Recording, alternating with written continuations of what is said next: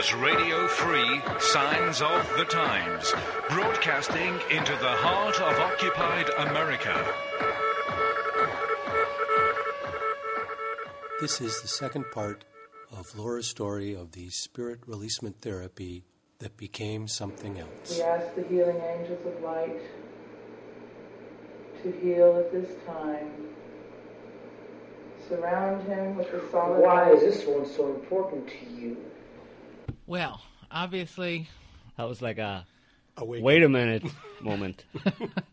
Did someone say something?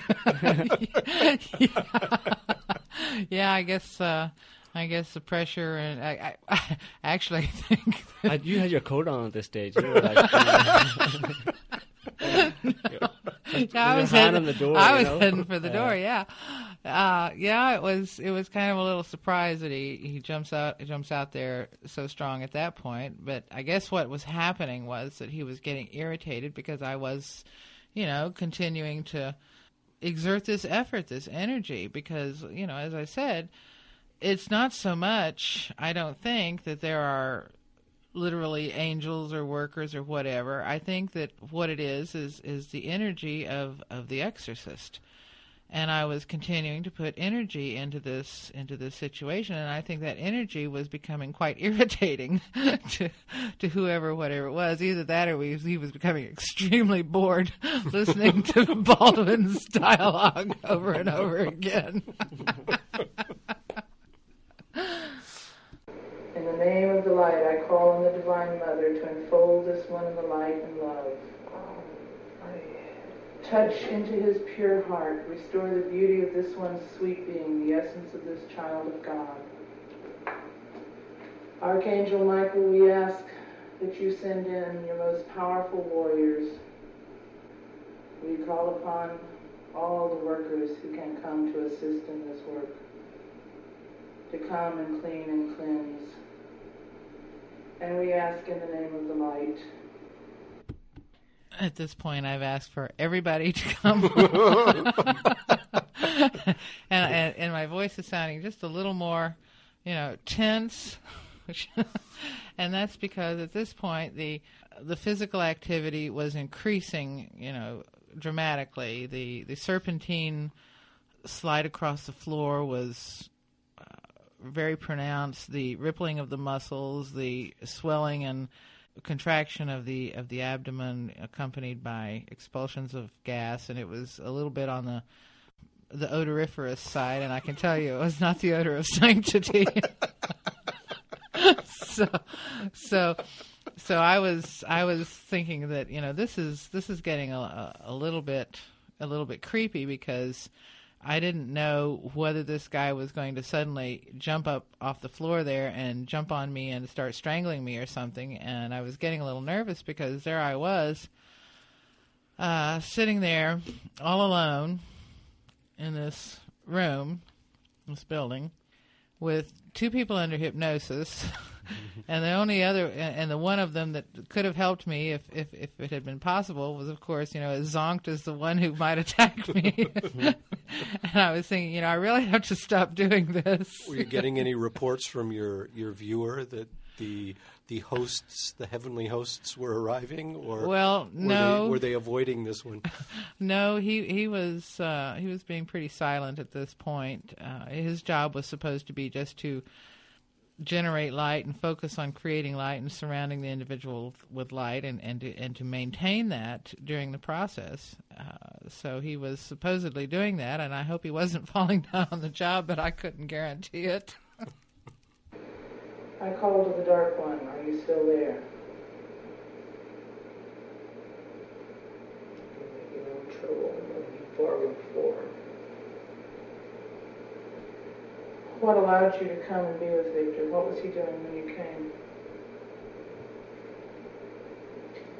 This one is mine.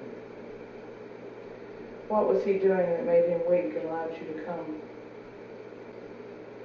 Simple fear. Simple fear? And who sent you?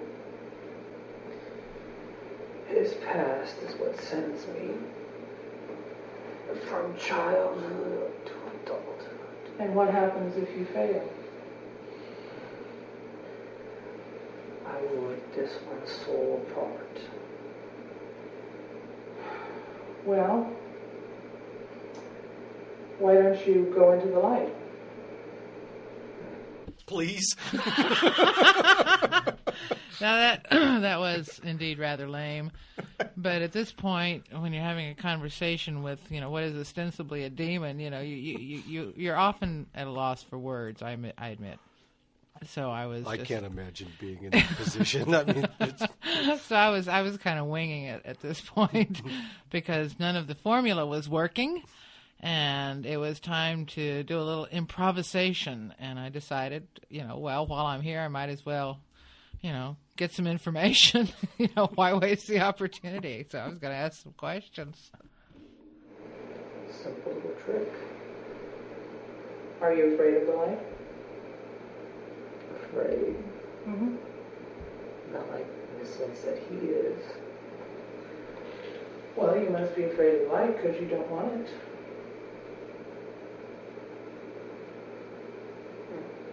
Did you ever have a body of your own? In a sense. Were you ever in a human body as a human? You could say a one-time shared. A timeshare. Oh, God. I think I've known some people like that. Now you notice that we're laughing a lot here because you got to whistle past the graveyard because some of this stuff is just really too creepy. And but a demon that comes up and you say, "Have you ever been in a body before?" And he says, "Well, you could say that timeshare." I mean, this is really weird. I mean, what do you say? Well, the thing was that what I was going to start doing at this point was I was going to start working on a little differential diagnosis. Find out some details. I wanted to find out, who, what, where, when. And as you'll see, it didn't go very far. Mm-hmm. What was the last body you were in? His father. Mm-hmm.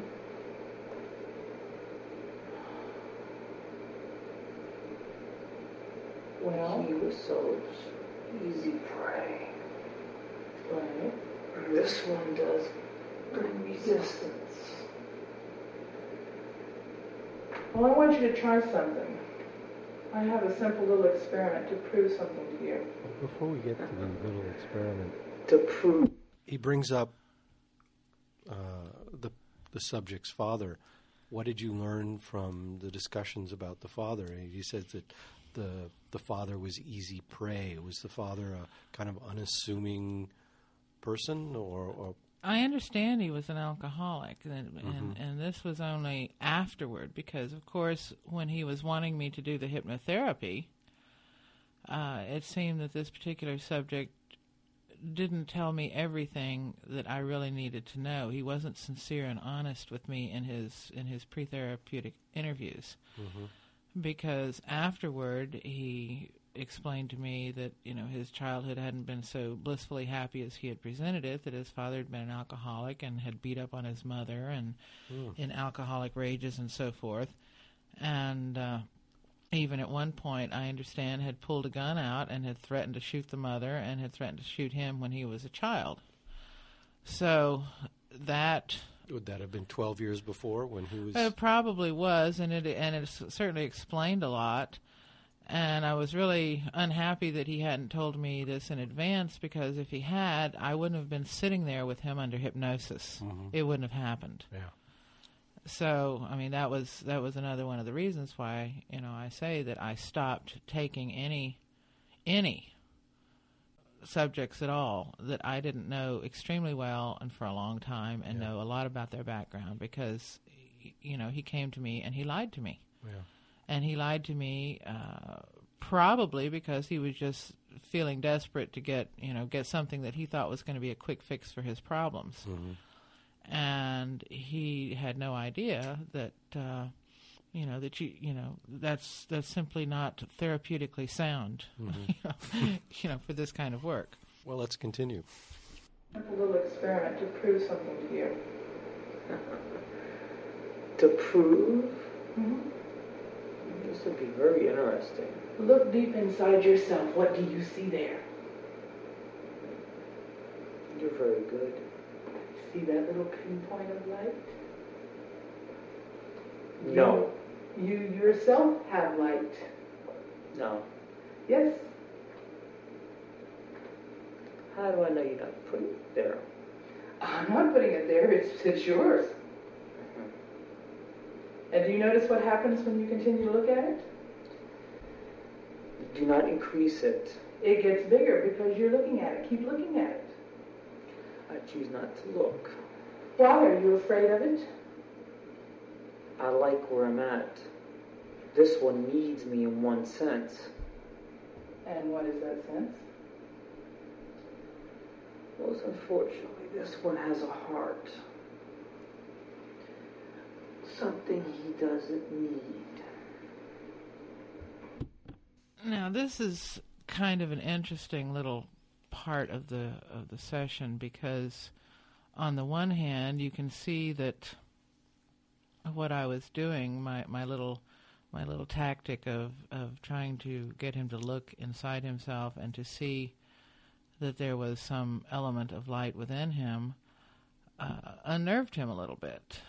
And that the fact that he was unnerved gave me a little more confidence that I could deal effectively with whoever, whatever it was.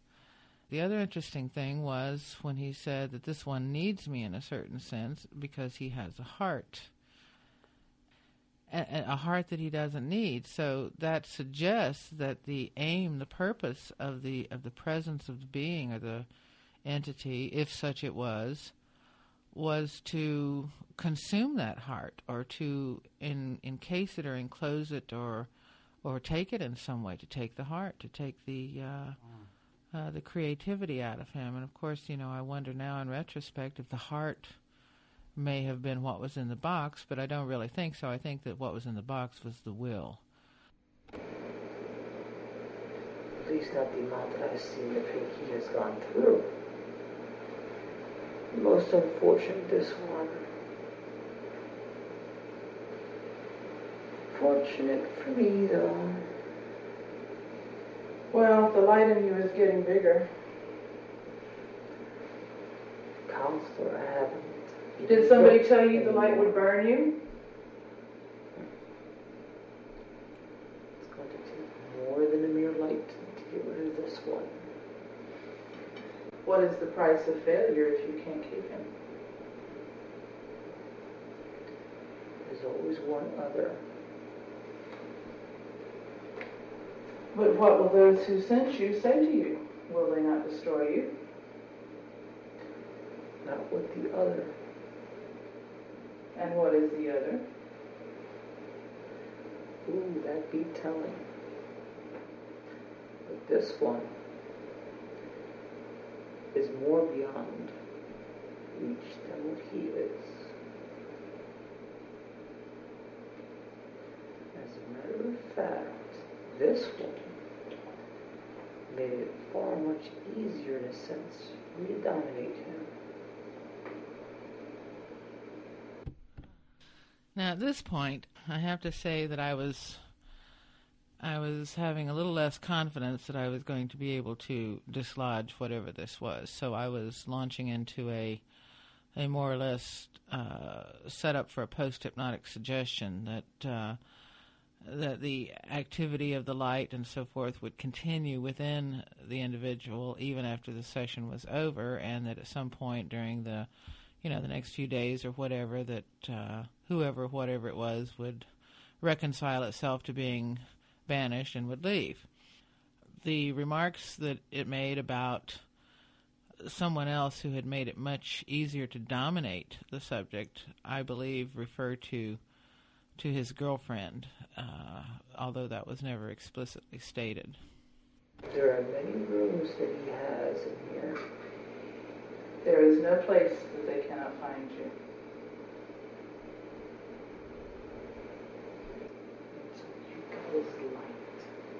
and warrior angels. Where's your God? He's your God too.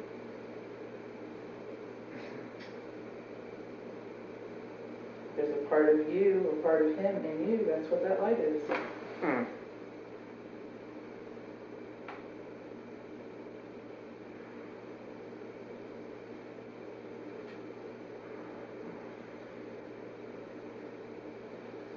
The light is inside you and it's growing bigger. You're being transformed by it. You, counselor, are making it very difficult. Why don't you just leave? Is the light Over making- 12 years. It's fun here. So much to do. I see them binding him in a net of light.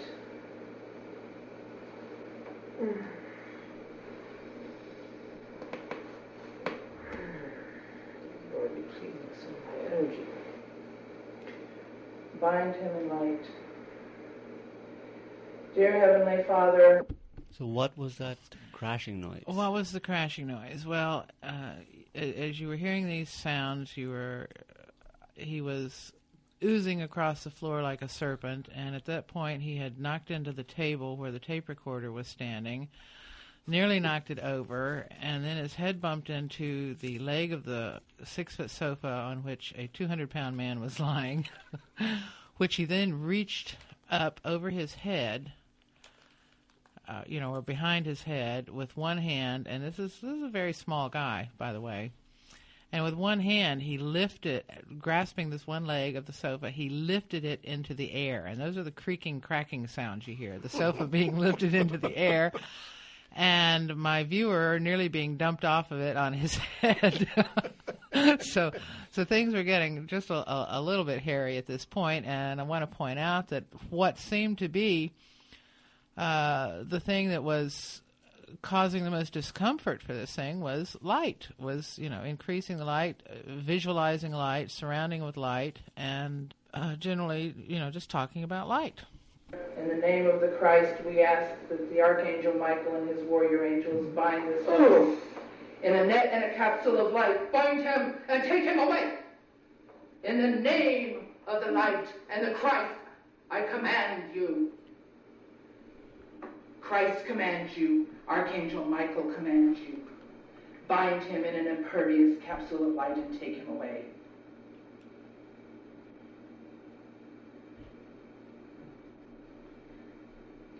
No! Be gone! Well, at this point, At that point, it seems to me that you had a choice. You either get up and run out of the room very quickly, or you up the ante, and obviously that's what you did in terms of at that raising your voice. At that point, after the little thing with the sofa being lifted in the air and the table and the extreme serpentine movements and the rippling body parts and so forth, I was getting a little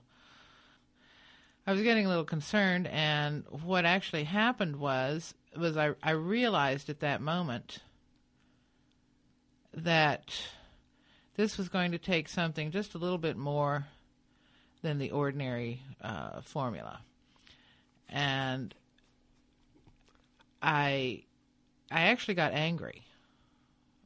I mean, that's in my voice is I was angry. And I was angry that this thing was, persisting in its slimy, devious, manipulative, repellent insistence on taking over this poor guy's life.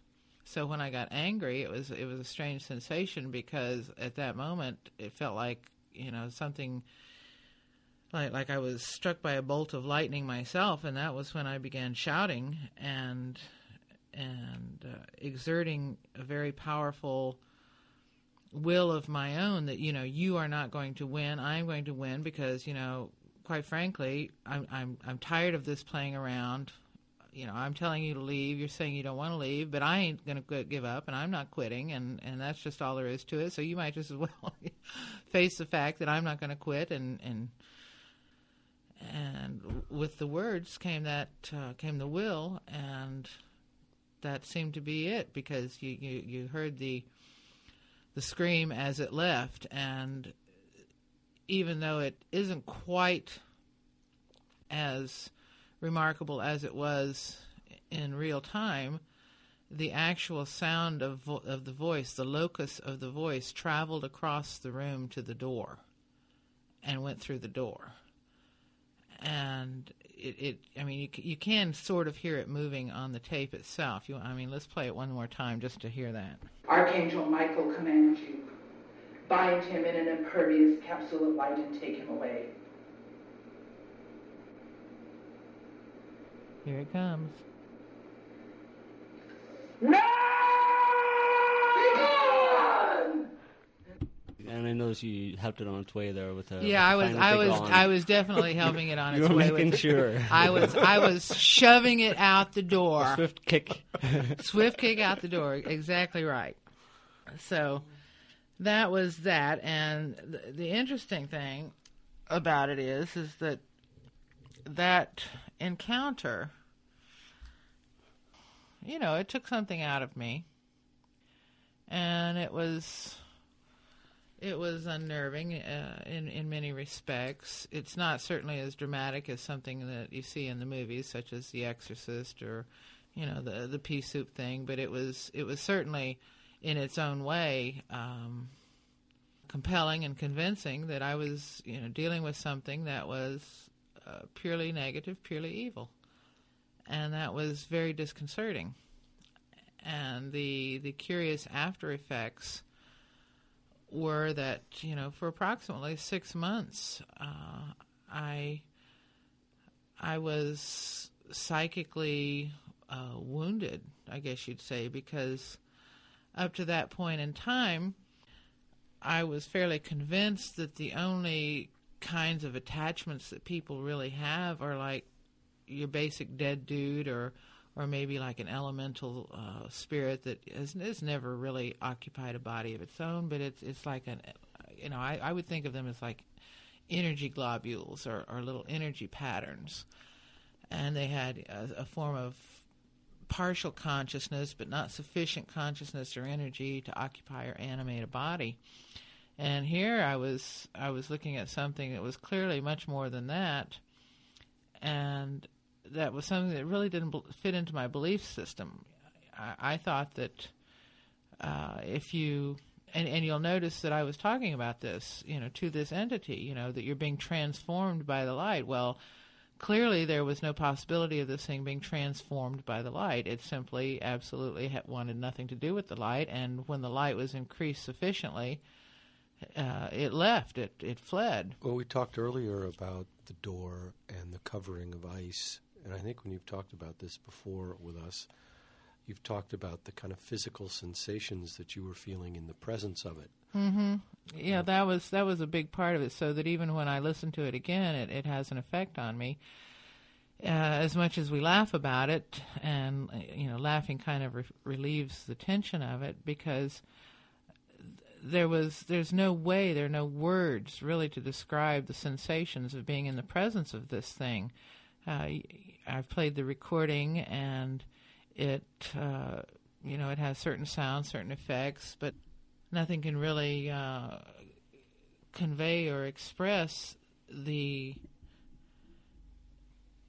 what I would almost say is the taste of it, because it had a certain taste, and the taste was so repellent, so it kind of like ate into your soul. That's the only thing I can say is it ate something. It ate into me. All of what you're saying is kind of corroborated by the various writings on exorcism. Probably most notably Mulligan Martin's Hostage to the Devil. Yes. Where he talks about the presence and the effects on the priests that were involved in these exorcisms and stuff. So. Yes, because the one profound thing you become aware of is that there are obviously beings that choose darkness. They choose it. It's not an accident. It's not because they're misguided. It's not any of those things, and it's not that you can convert them or change them. This is their choice. And horrible as it may sound, they have a right to that choice. In the grand scheme of things, in the realm of creation, all things are permissible. All things are possible. It kind of also dispels the myth that I think a lot of people have in terms of how these exorcisms or spirit release are done. In that, and even in the transcript there that we've been listening to, the talk of the angels of light coming to take this entity away. A lot of people, particularly in the New Age community with Reiki and stuff, would are under the impression that this is just a matter of calling in these armies of light and they'll do the work for you. But from what you're saying, it's obviously really it's just a battle of wills between the person doing it and the entity. And as you're saying, the after effects would tend to prove that. Yeah, it was obvious that the formula wasn't working, and the so-called angels of light and so forth that Bill Baldwin had created in his little scenarios weren't working, and it came down in the end to just absolutely my will against the will of this thing, and I wasn't going to let it stay, and that was just really all there was to it. So, having said that, there's no assurances that you're going to win. Anybody who thinks that they can engage in this with an assurance that they're going to win because they're on the side of light, maybe needs to think twice. Well, sure, because what if it had been bigger and meaner than I was? Yeah, exactly. I mean, that's a pretty awful thought, because at that point, things could have gone any number of ways, and so I would say that anybody who thinks that they want to engage in this kind of work and deal with any kind of people that come in off the street, so to speak, that, get yourself a copy of Malachi Martin's Hostage to the Devil and read it. And if that doesn't... That is one of if you the get through it all, scariest books. fair play to you. Yeah.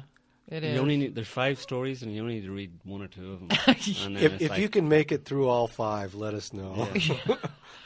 I made it through all 5. It took a long time because you can only read so much of it at a time without having to really just stop and recuperate. And then when you finally face something that is probably 1/10 or 1/20th the magnitude of what Martin was talking about in these cases that he's written about in his book, Hostage to the Devil, then you realize that there are some things out there. There are entities of great power and great darkness, and they never sleep.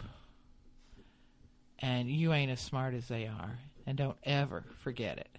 And anybody who walks through that door, who comes to you and says, "Oh, I just have a little problem with self-esteem," could have one of those hanging around there at the end of a long gray cord, and when you reel them in, you just don't know what you're dealing with. So don't try this at home, folks. Yeah, don't try this at home, folks. And if you do, we want to issue a disclaimer right now that whatever happens, it's got nothing to do with us. And don't call me for an exorcism. I'm not doing another. So the bottom line of all this is that once you have tasted this evil, it actually, in a sense, gives you a great protection, because you can never again be in the presence of it without being aware of it, even if it's concealed. You still, once it's like once you smelled a skunk, you know what a skunk smells like. Mm-hmm. And a skunk smells like, it is a totally unique thing.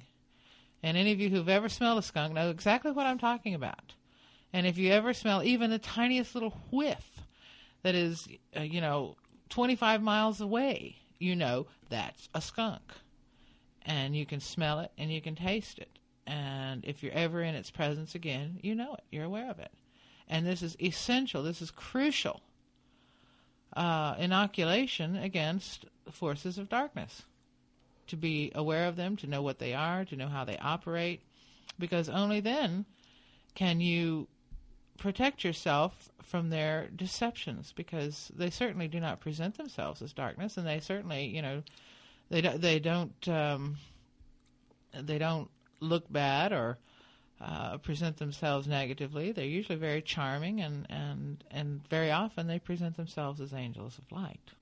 But thankfully, people don't have to engage in their own exorcisms to get this kind of awareness, because basically the kind of information that we've given here today,